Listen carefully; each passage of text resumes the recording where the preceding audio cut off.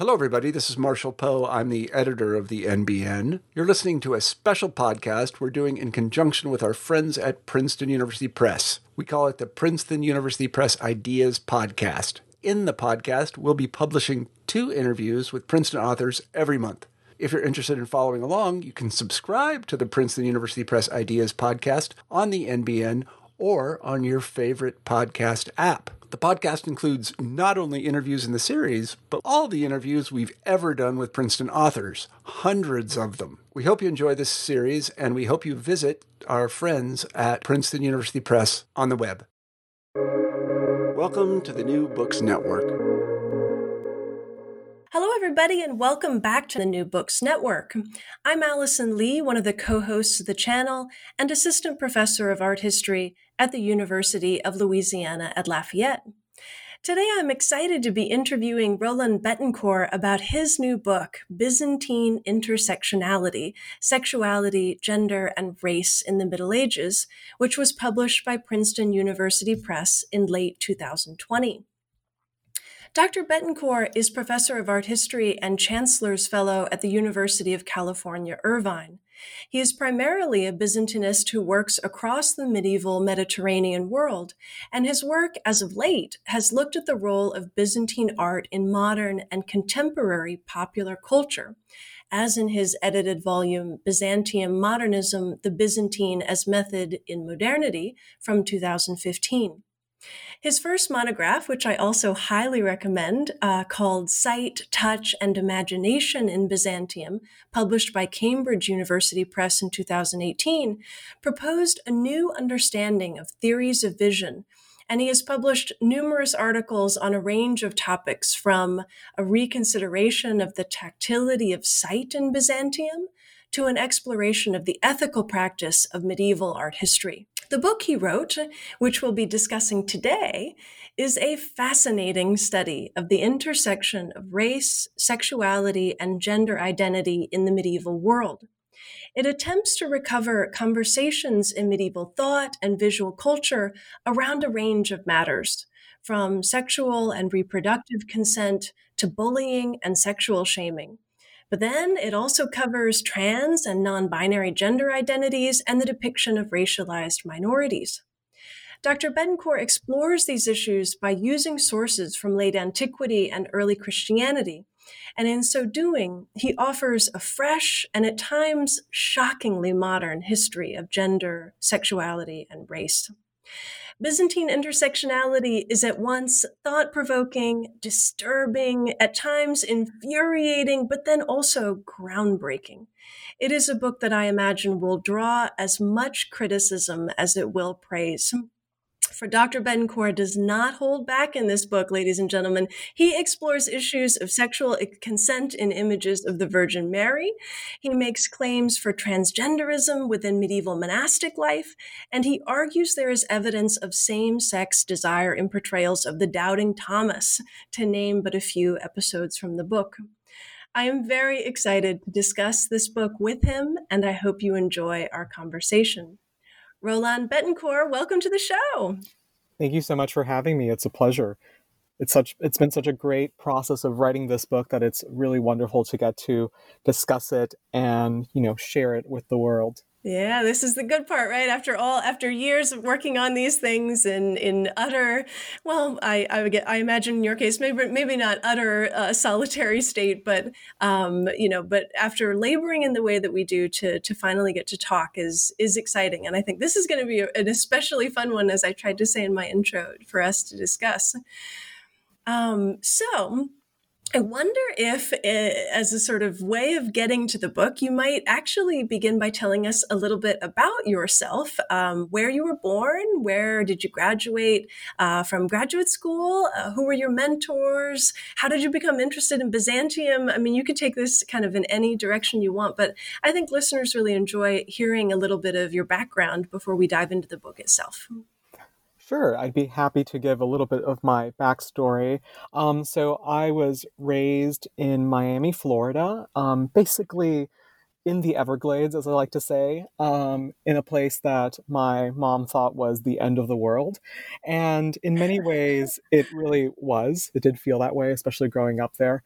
And my family is first generation Americans. I am a first generation American. My parents both came from Cuba about now 35, 40 years ago. And so I grew up in Miami in a very unique household and in a very, in some ways, not so unique to Miami, but very much grew up in a very unique space in confronting a lot of the issues that, of course, I address in the book. And after graduating from high school, I started off my career at the University of Miami and transferred from the University of Miami to the University of Pennsylvania. I very much knew from an early age that I wanted to be an art historian in many ways. Um, my mother is often blamed for this fact, since she famously used to lecture me about famous works of art while I was still in like the baby seat in the back of the car. And Oh so my gosh. my aunt literally told her, she's like, "Why are you surprised he's an art historian? You sort of trained him to be this his whole life." Yeah, I took AP Art History sophomore year of high school, and it was a really foundational experience.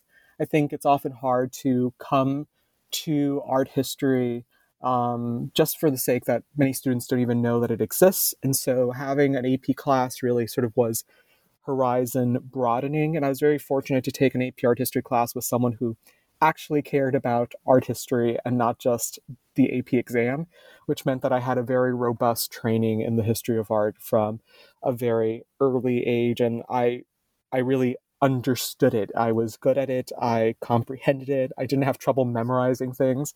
I didn't have to struggle with math that I wasn't terrible at, but also struggled with. Um, and so it was really sort of this thing that chose me. And I went into college knowing that I wanted to be an art historian from day one, just not really sure what period I wanted to work on. I've always been someone who's more interested in the sort of historiographic conversations that the field has had, more so than being attracted to a particular moment or a particular work of art. And so when I got to UPenn, a lot of my time there was preparing for the fact that, of course, I needed to go to doctoral work afterwards. And a lot of my time there was just spent trying to figure out what niche of the history of art was I going to make a space for myself and sort of claim as home in some capacity. And as basically the year went by since I transferred, I began there as a junior, so I didn't have much time. I really began to gravitate to Byzantine art history, particularly because of the work of the person who would become my future graduate advisor, Robert Nelson.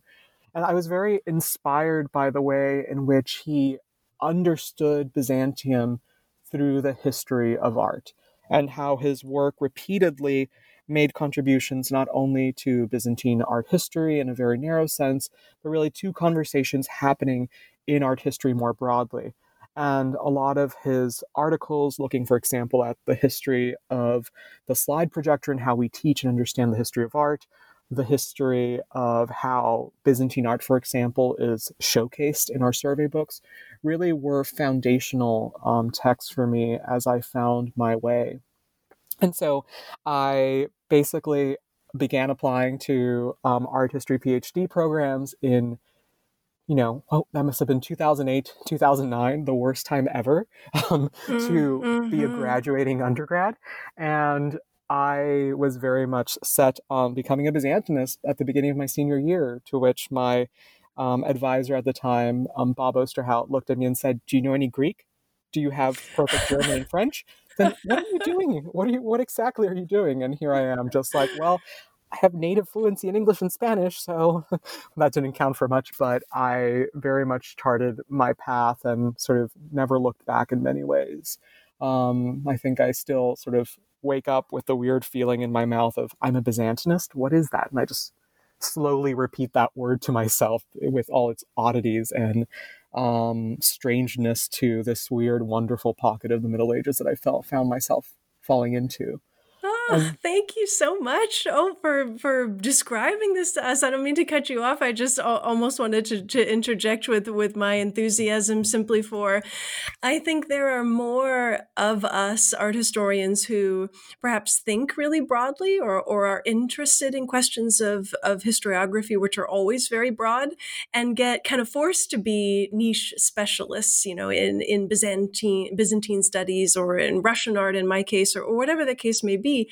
But that never goes away, that love of the greater sort of timeline. And I don't know, I find it very refreshing to hear you say that. So please go ahead. I didn't mean to, no, cut you not off. at all. Thank you for guiding this, because it's interesting you say that, because that's sort of, I wasn't going to say much about grad school other than it happened, because of the fact that once I did get into grad school, I had taken a lot of classes beyond what was required, especially transferring and so forth in undergrad, where I had basically 2 art history majors. And so I very much understood graduate school as the moment to focus. And so grad school was very much this effort in focusing and taking as many classes as I could within Byzantium proper, to sort of rein in my broader historiographic interest, while of course doing a lot of reading. And I think that is one of the wonderful things about a discipline that is small, relatively speaking, as art history, that you really are able to have a very intimate connection with your colleagues through the methods that we share. And we're very much oriented around our methodologies as we approach a very disparate and diverse group of sources and texts and situations and periods that all require their own sensibilities. Absolutely. So true.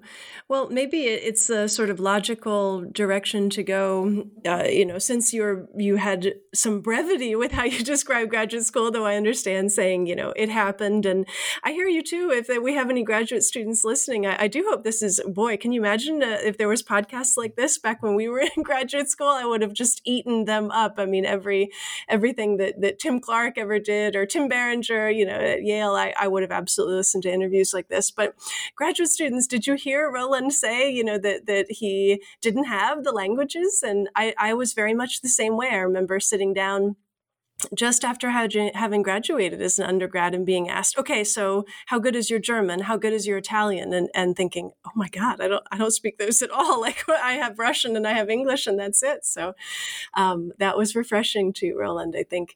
So following, off of this, I want to ask very broadly, similarly, how did you come to write this book, Byzantine Intersectionality? You've described sort of how you ended up locking into Byzantium.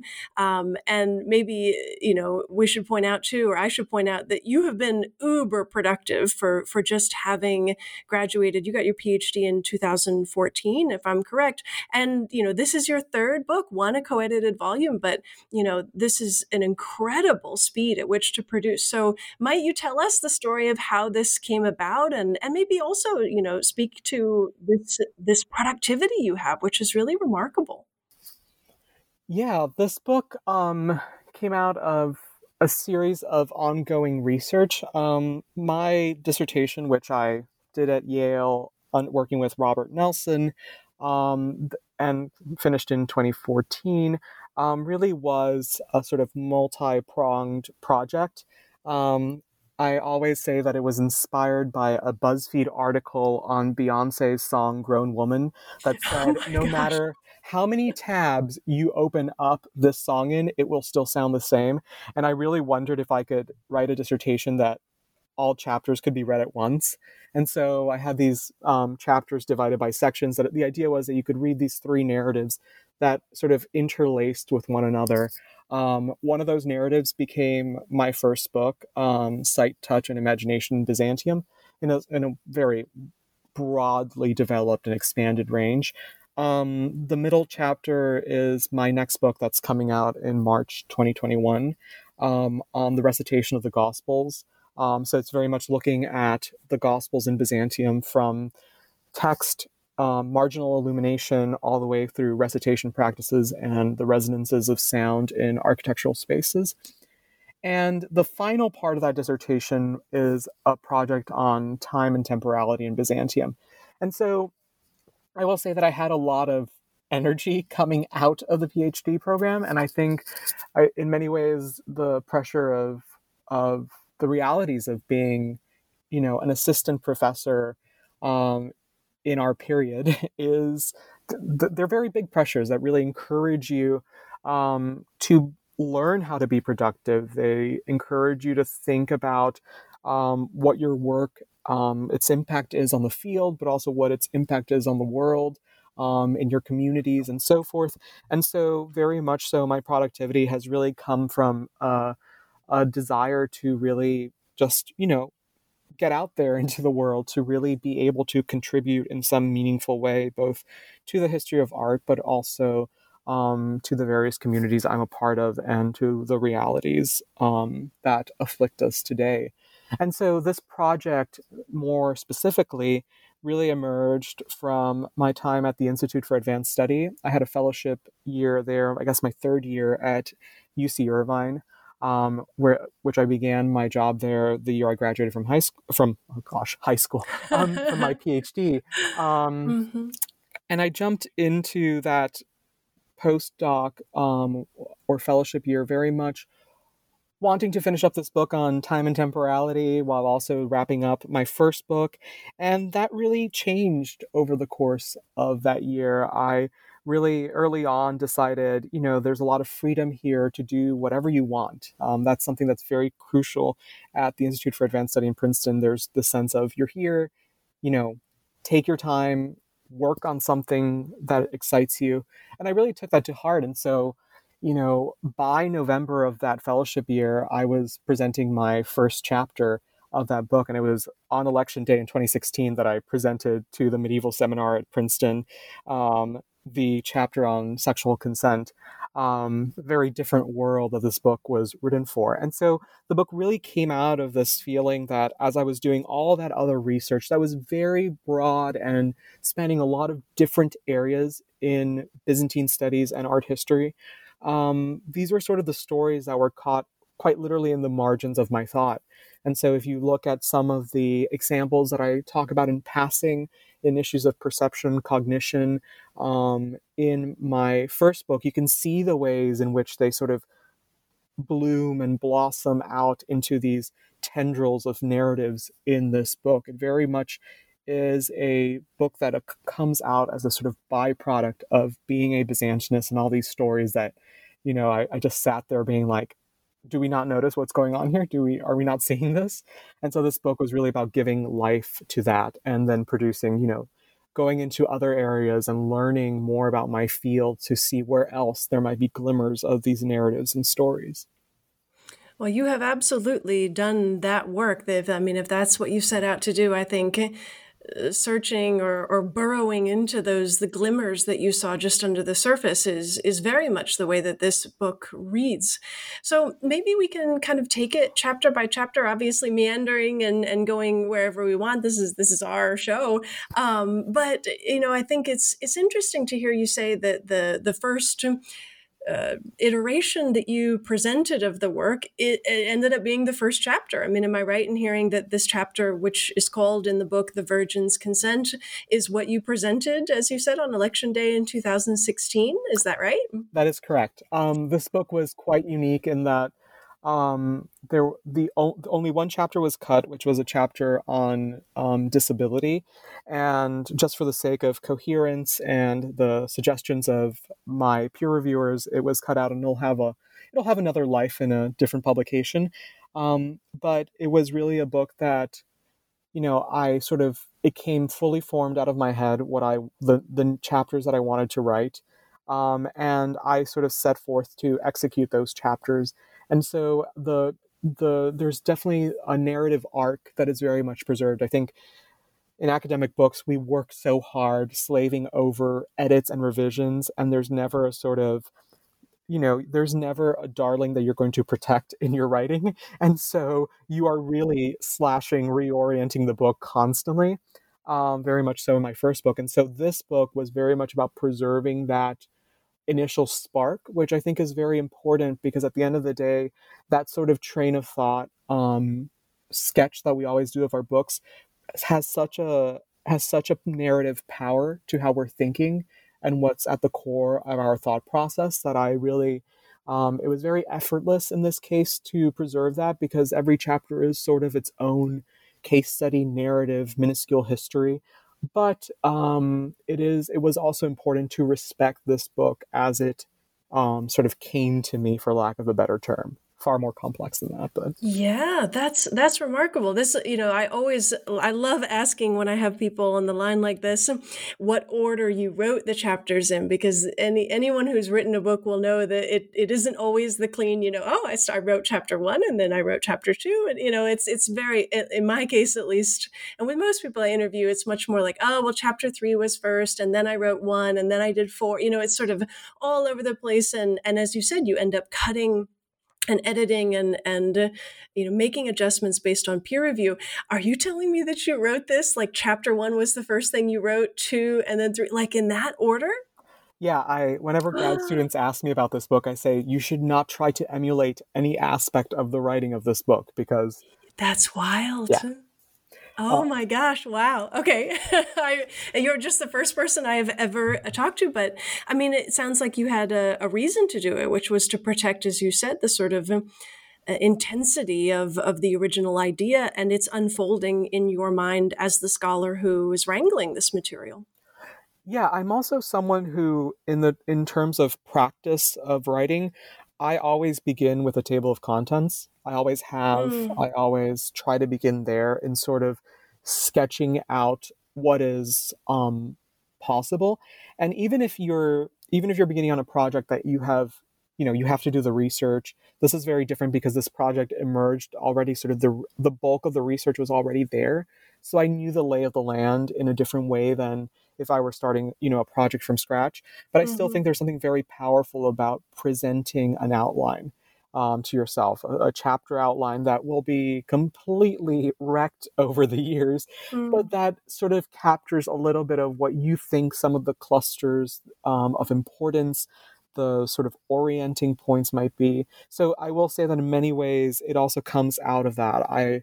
One of the things that I often tell grad students who are struggling with, what's going to be my dissertation, especially students who have very strong and disparate interests and have written a lot of papers all over the place, I always recommend tell yourself that you have to make your dissertation from every seminar paper that you have to write, that you have already written. What would that dissertation look like if you had to make those all work together? And I feel like that can be a very helpful process of understanding what are my core interests? What is the line of work that really goes throughout all these various papers and investigations that I've undertaken? And I think, often when you're on the job market, you might get asked precisely that type of question in a different way, which is, what orients you as a scholar? What is your sort of what is the deeper scholarly path or investigation you've been undertaking? So for me, I think that's a very important process of discovering yourself and discovering what it is that matters to you as a scholar.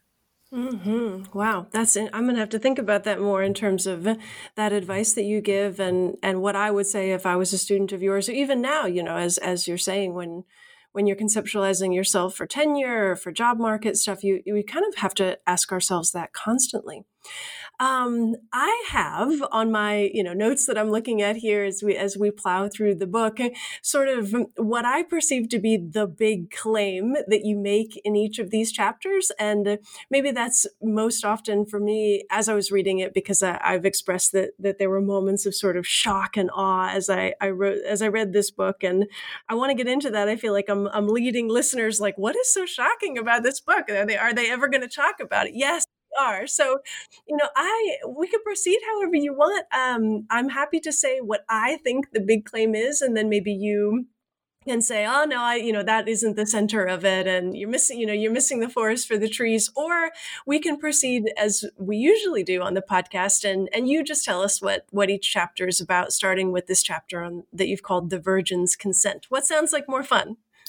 I'm happy to do a little bit of both, so maybe we can talk more about them. So if you want to lead us a little bit through the chapters, as long as it doesn't stray too much from, I guess, a blurb introduction, I think that's good. Yeah, Sure.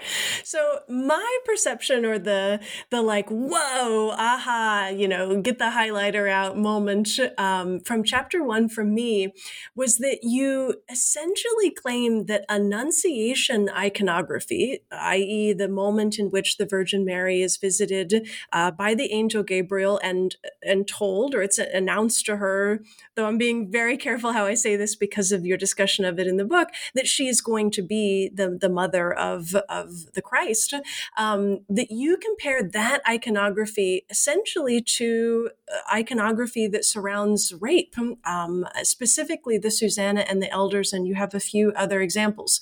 This was the whoa moment for me, and I imagined what it would be like to teach that, and maybe you can unpack this further, but am I right that that is the sort of big claim at the center of this first chapter? Well, I would say that it's not all about the iconography. What the real story in that chapter is that in conceptions of the Annunciation, we see a very significant shift after the period of iconoclasm. Roughly from the 9th century onward, we see a heightened fascination, concern, almost amounting paranoia about the Virgin's consent to become the Mother of God in narratives of the Annunciation. And for me, the art historical side of this is that it definitely oriented me to a realization of the ways in which the Virgin is depicted precisely in icons of the Annunciation. I think when we think of icons in many ways, especially from a more popular standpoint, and here I can even use the word icon very broadly, we think very much like, it's almost like we have a sort of emoji treatment of icons where it's like Annunciation, that's it. That's sort of what it's communicating.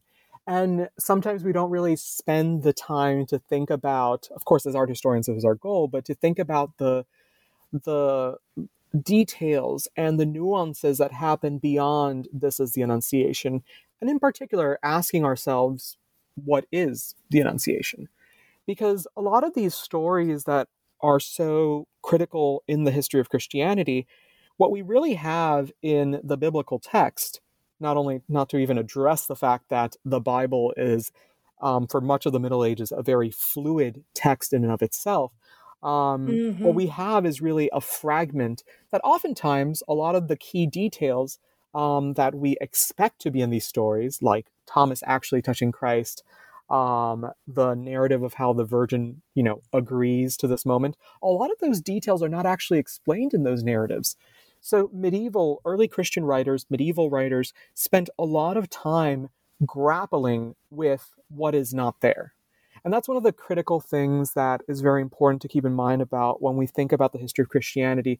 It's not a history of this is what the Bible says and therefore that's what it is. It's a history of very critical thinking of, these are things that don't make sense. These are details that are missing. How do we make this make sense? How do we understand a fluid narrative from this text and the theology that is written alongside it? And so that is something that you very much see in the narratives around the Annunciation. Before iconoclasm, you have this sort of iffy timeline. At some point, yes, Mary consents. At some point, yes, she becomes impregnated. And sort of the timing of this really varies, particularly in homilies, as to whether this process happens, and even the big question of how does this process happen. So metaphors that she conceived through the ear, that is, she was penetrated but also not penetrated, which hearing is such a perfect model for. These create sort of things that make Byzantine writers in later centuries very uncomfortable, because it places the power of the conception on the speech act of Gabriel. And so therefore it emphasizes the power to conceive on Gabriel and not on Mary. After iconoclasm, this radically changes for many reasons that I go into in the chapter, but it changes to a direction where there is a very concise understanding that Mary had to consent to the Annunciation. and the reasons why, or rather consent to becoming the mother of God, which I will just say as a side note, also should urge us to also rethink the word annunciation, which of course suggests that it's just merely an announcement. The reality that Byzantine writers don't focus in on, even if of course it is called the sort of bringing of good tide, is really on the complexity of that scene. That Mary is hesitant, that there's this young, attractive man in her bedroom, and he is telling her that she is going to conceive without a man, and Mary, being the very righteous, pure maiden that she is, and a very smart one at that, says, no, how is this possible? And basically goes into a process of cross-examining the angel to work out the details and to really understand the realities. And so with that understanding, we can turn back to images of the Annunciation and see that, the weird face of Mary in some of these images. I always think of Simone Martini's Annunciation, where you have this recoiling virgin who looks sort of in disgust at the angel and looks away, something that undergrads will almost in a very readily like point out what's going on here. This is so weird. But that we get accustomed to in many ways as medievalists, as early modernists. For me, it was taking those types of details more seriously in the history of art and understanding how these postures of twisting and turning away, these acts of recoiling, actually speak so well to the types of narratives that these homilies show us. That precisely the Virgin is not going to consent to the angel's tiding at first glance or at first hearing, that she is going to debate it in her mind, that she is going to make sure that she is not being led astray, that this is not just some suitor, as the angel is often described in these texts. And so you see this emphasis that becomes not just a sort of, a sort of fan fiction explanation of the scene, but it becomes a very crucial theological point about the role of Mary and her relationship to the Annunciation and this scene, the importance of this moment.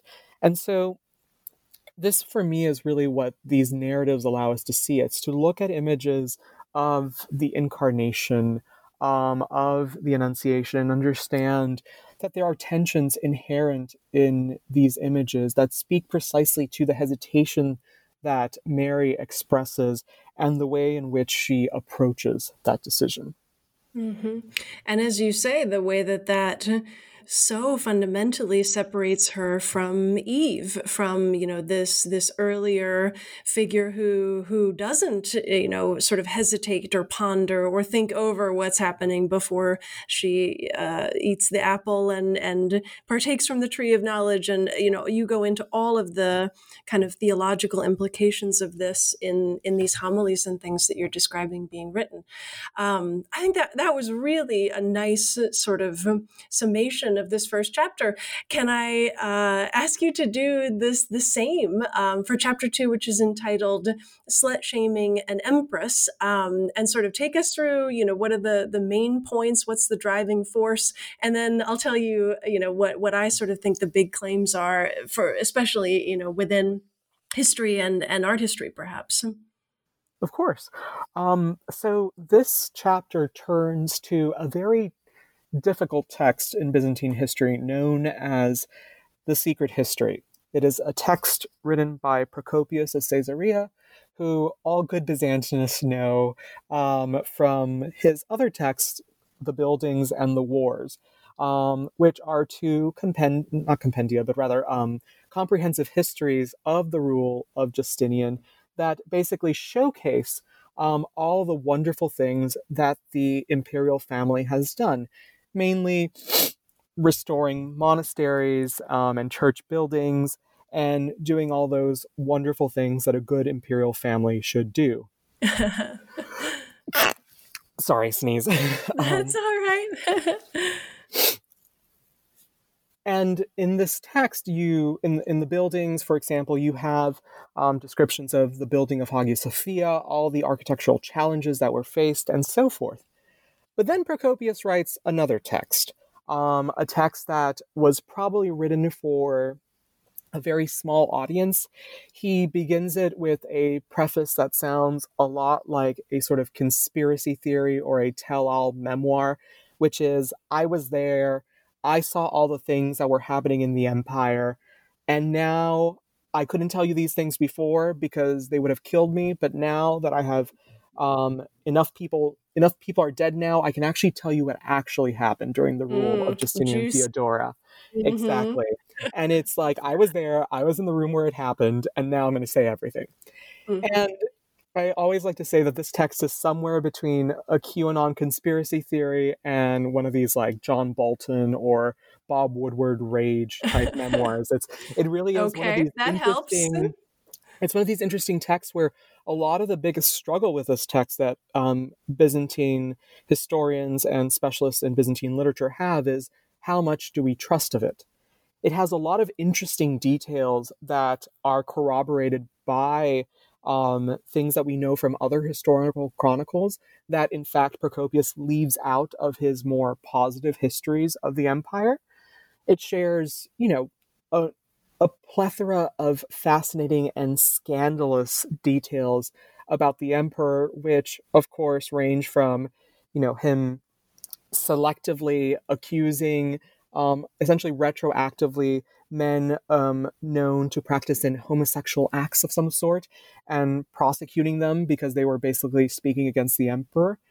And then you have these moments where it says that Justinian was truly a devil, and those who were in the palace late at night with him would see him get out from his throne, his head would disappear, and he would pace the halls headless.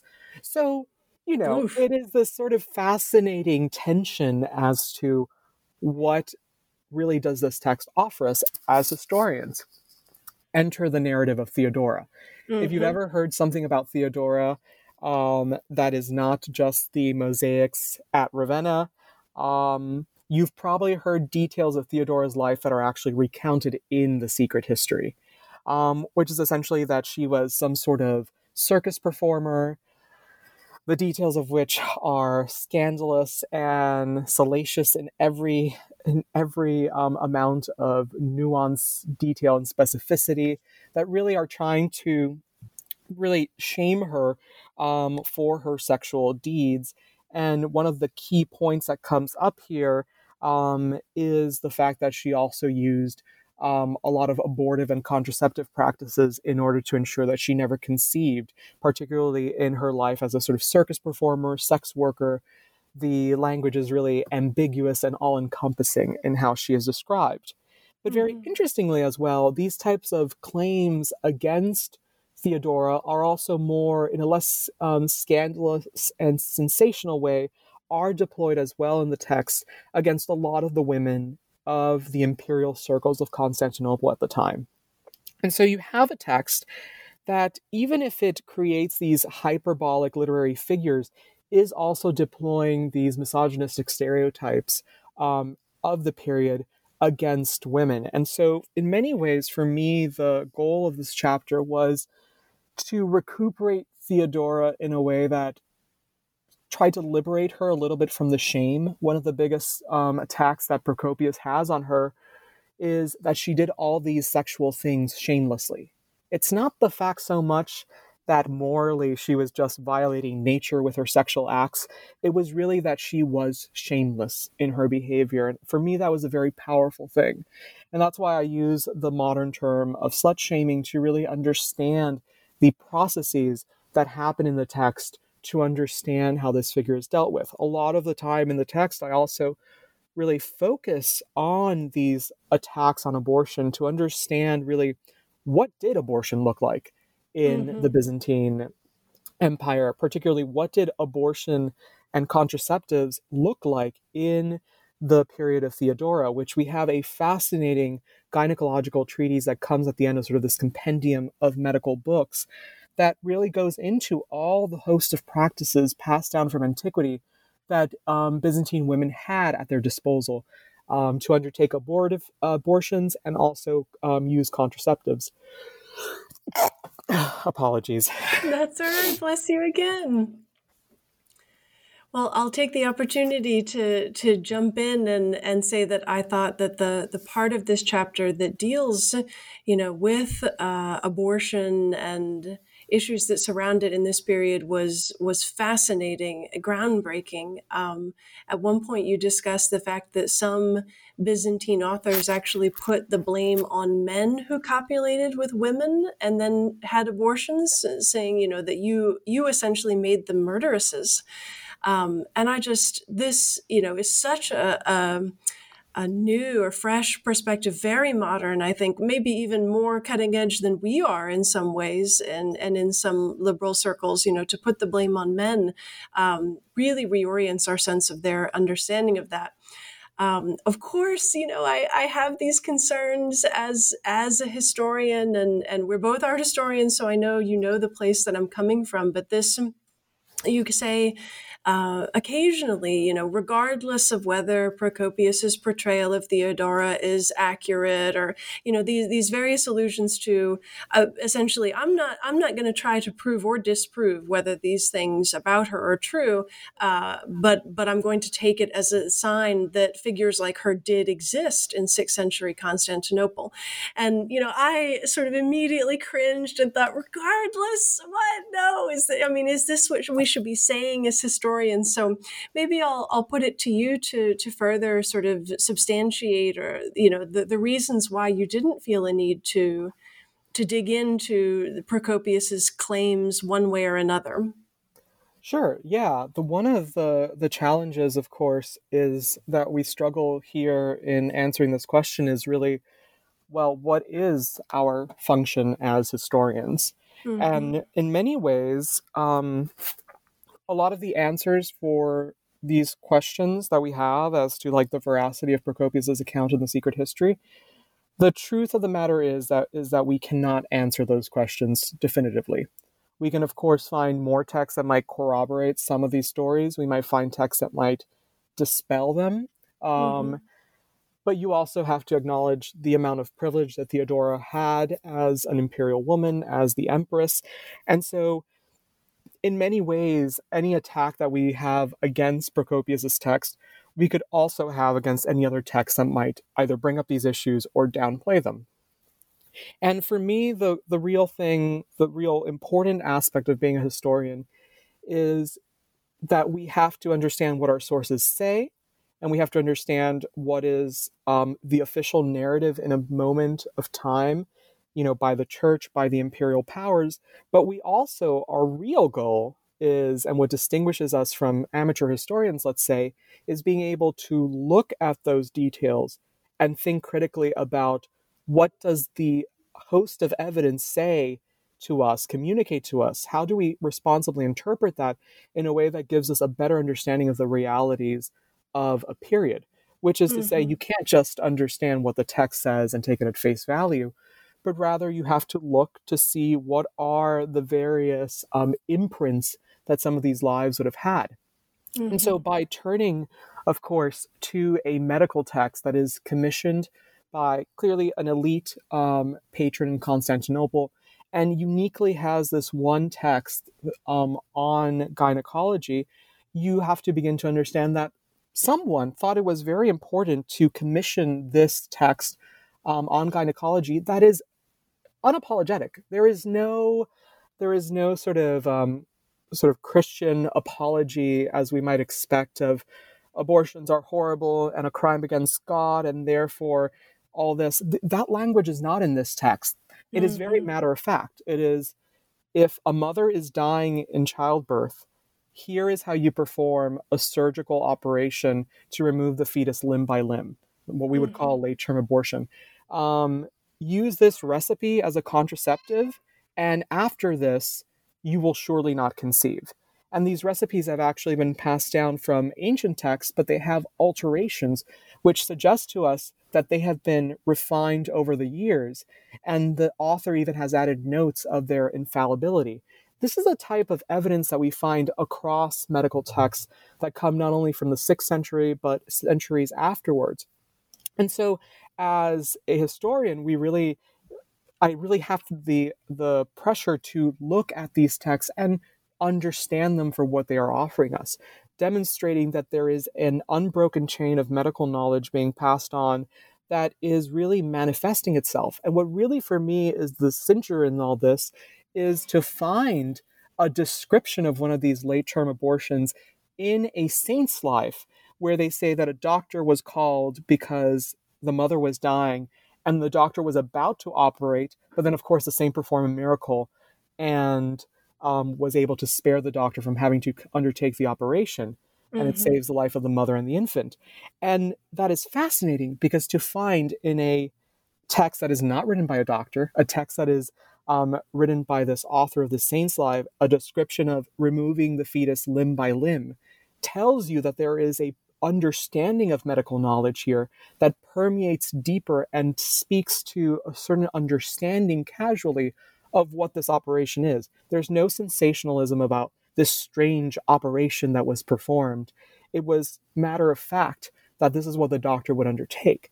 And so understanding these constellations of data points together, you begin to understand more of the reality. And so for me as a historian, and particularly an art historian, I think it's very important to bring out all of those narratives, all those complexities that are unspoken and precisely invisible in our works of art, to bear on what we're seeing in the visual culture.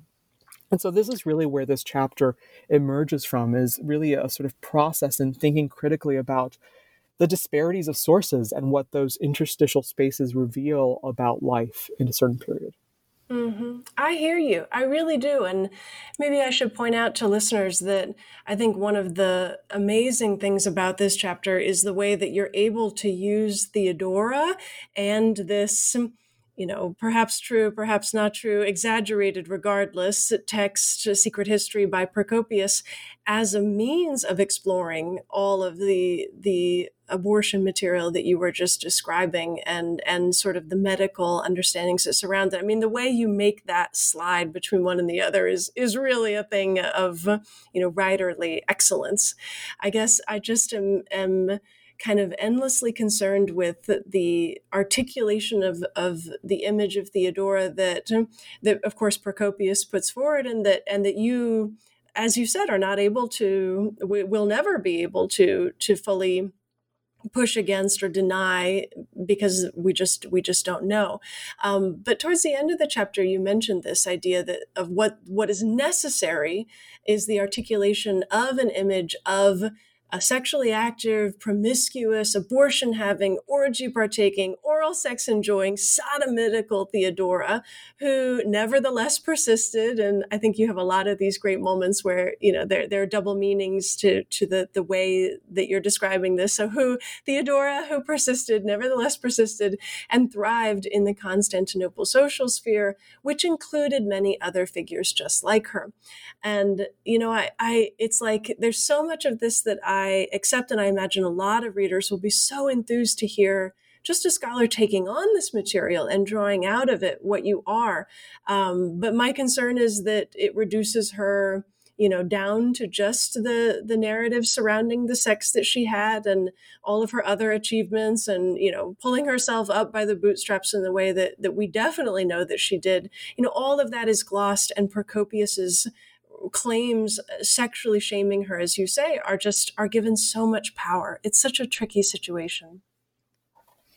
It is, indeed. And that's one of the challenges also of dealing with marginalized figures in history, is that a lot of the figures that we try to understand in the past might exist only through invective, through attacks on their personhood.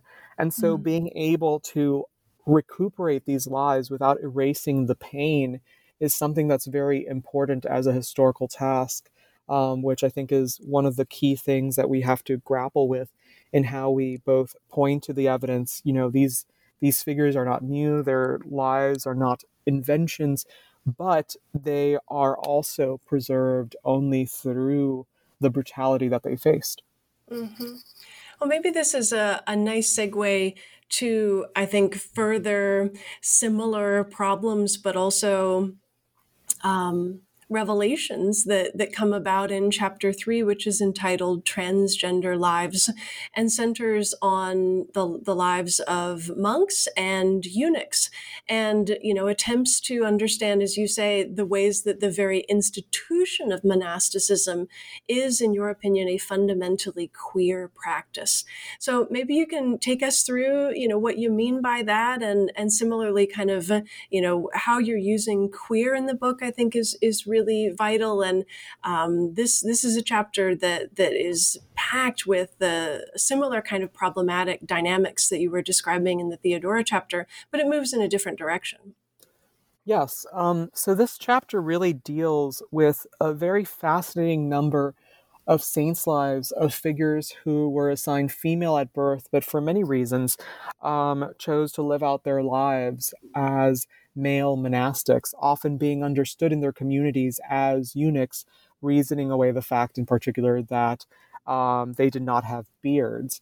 And what really attracted me to these stories was the way, of course, in which these figures so powerfully and poignantly oftentimes beg their brothers to please do not prepare the body after their death, so that they are not shamed, so that their gender identity is not betrayed at the moment of death.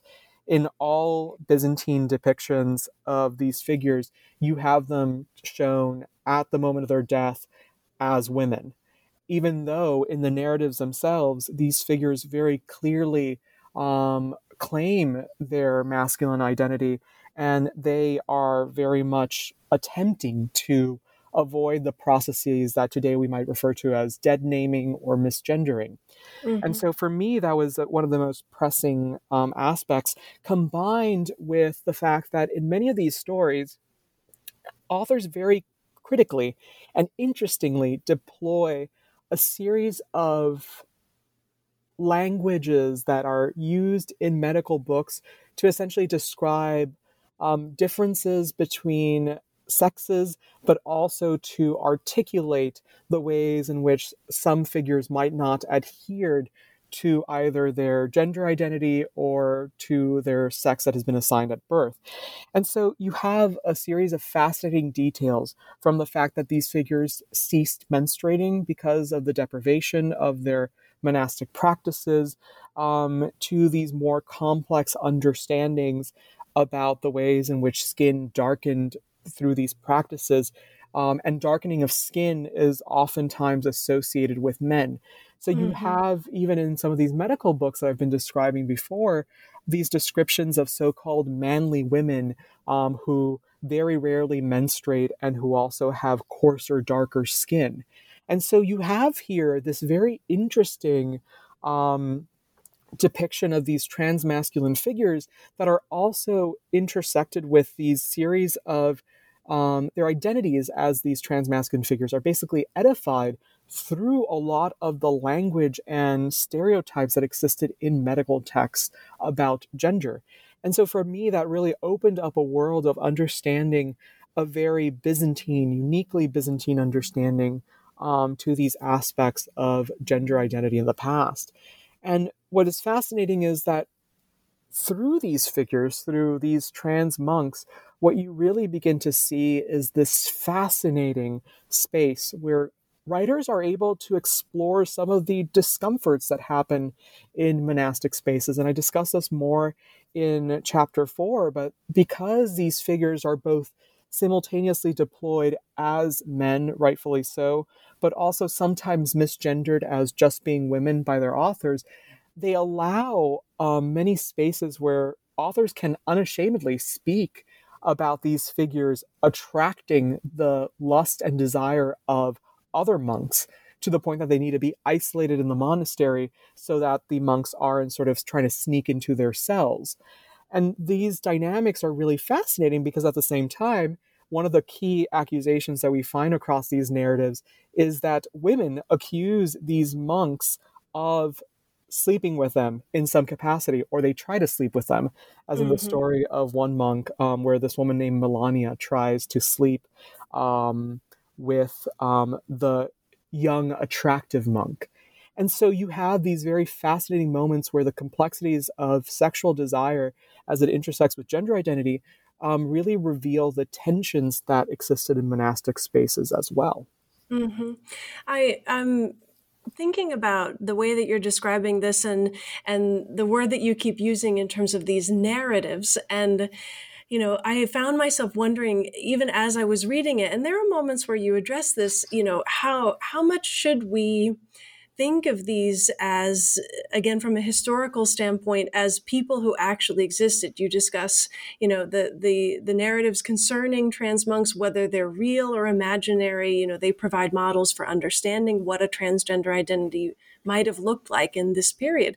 But are these mostly just stories? And that's such a problematic question, I know. But how should we take them as historians, knowing that there's a certain amount of titillation in these stories, and it's there's an interest in sort of homoerotic dynamics between women, and in the story of Melania that you were just describing, it's just, there's so much in this book that is challenging for the reader, and I think really demands that we reconceptualize our expectations of this period, which I know is one of the goals you set out to do.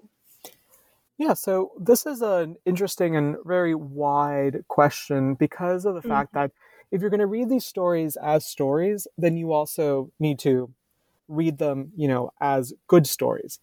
These stories are not presenting, it's not a moment of Theodora where there's sort of this desire to shame her, but also potentially be stirred up by the potential narratives that are being communicated, especially thinking of this imagined cis male heterosexual reader. But with these stories, you don't have that language. It's never about sensationalism. It is about, look at these very pure, godly people who chose throughout adversity to approach God in this process. And it is these figures who are trans that approach God through their gender. And that is very powerful. These are stories that are set forth for emulation, like any saint's lives. You are hearing the lives of these saints to emulate their goodness, to emulate what they represent.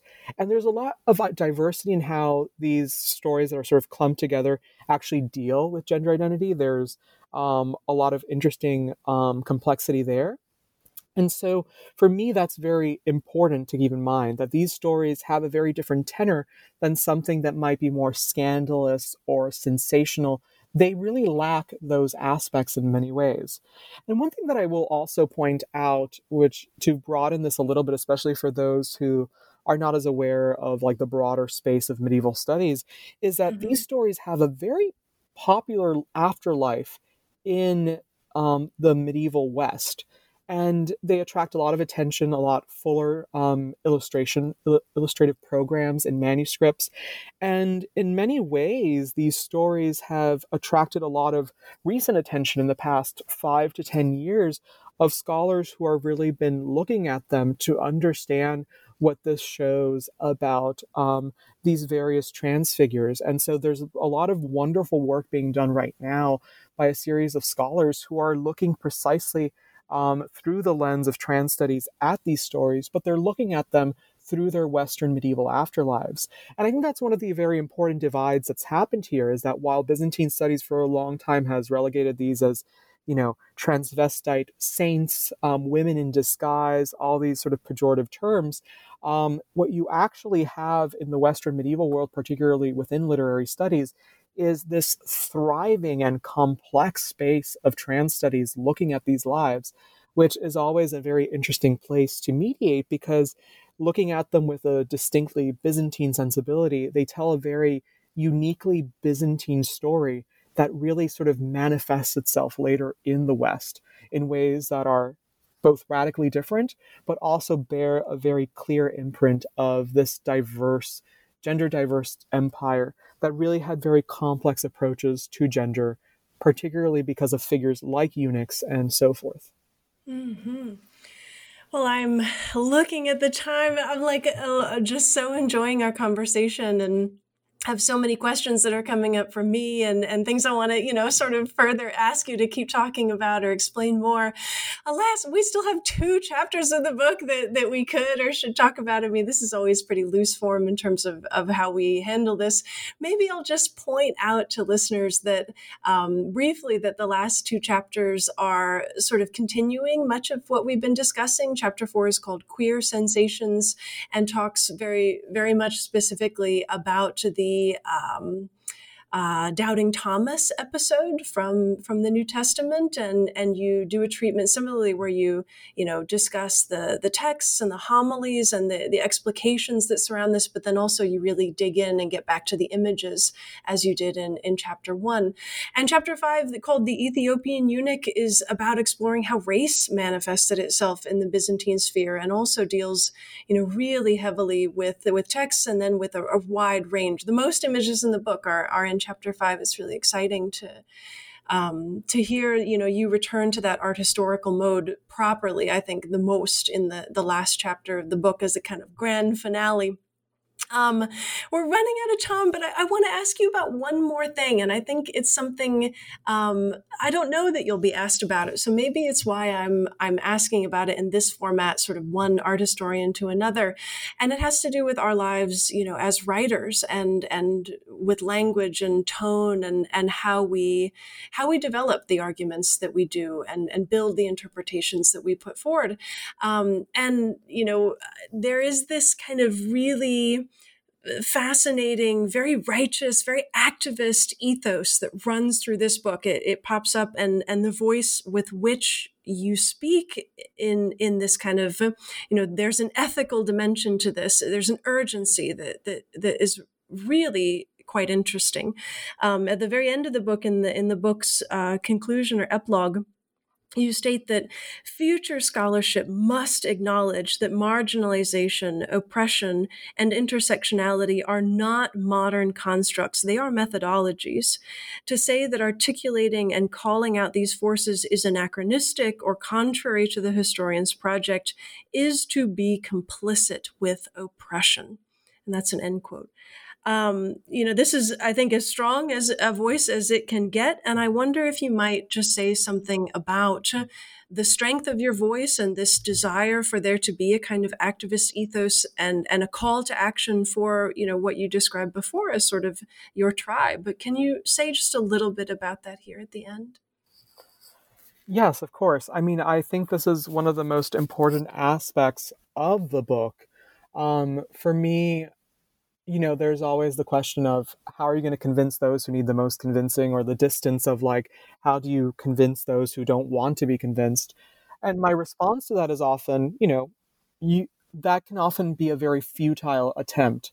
And I think this comes a lot from someone who very much was trained, especially as a queer Latinx person, to really play into respectability politics, to always think of yourself like, I'll write that book once I have tenure. This sort of delay of a sort of sincerity or activism or whatever we might want to call it. And this book really comes out of this feeling of this far and no further. I will not continue to be complicit. I will not continue to downplay my voice out of fear of rejection. And for me, that was much more powerful to reach out and be as unapologetic as possible in order to precisely encourage a new generation. I keep saying that this is a book that I want to be obsolete in 10 years because there's been so much work done that furthers the complexity of its narratives, not ignores it or just tosses it aside, but that really goes beyond the very short narratives that each one of these topics receives in this book. And so for me, the most important aspect here is to create a space for these lives to thrive, for scholars working on these matters to thrive, for scholars who identify with these figures to thrive. And for me, it's sort of difficult, especially in the space that this book was written, particularly over the past 4 years, essentially. It was very hard to not. Let's say it wasn't hard to be this voice.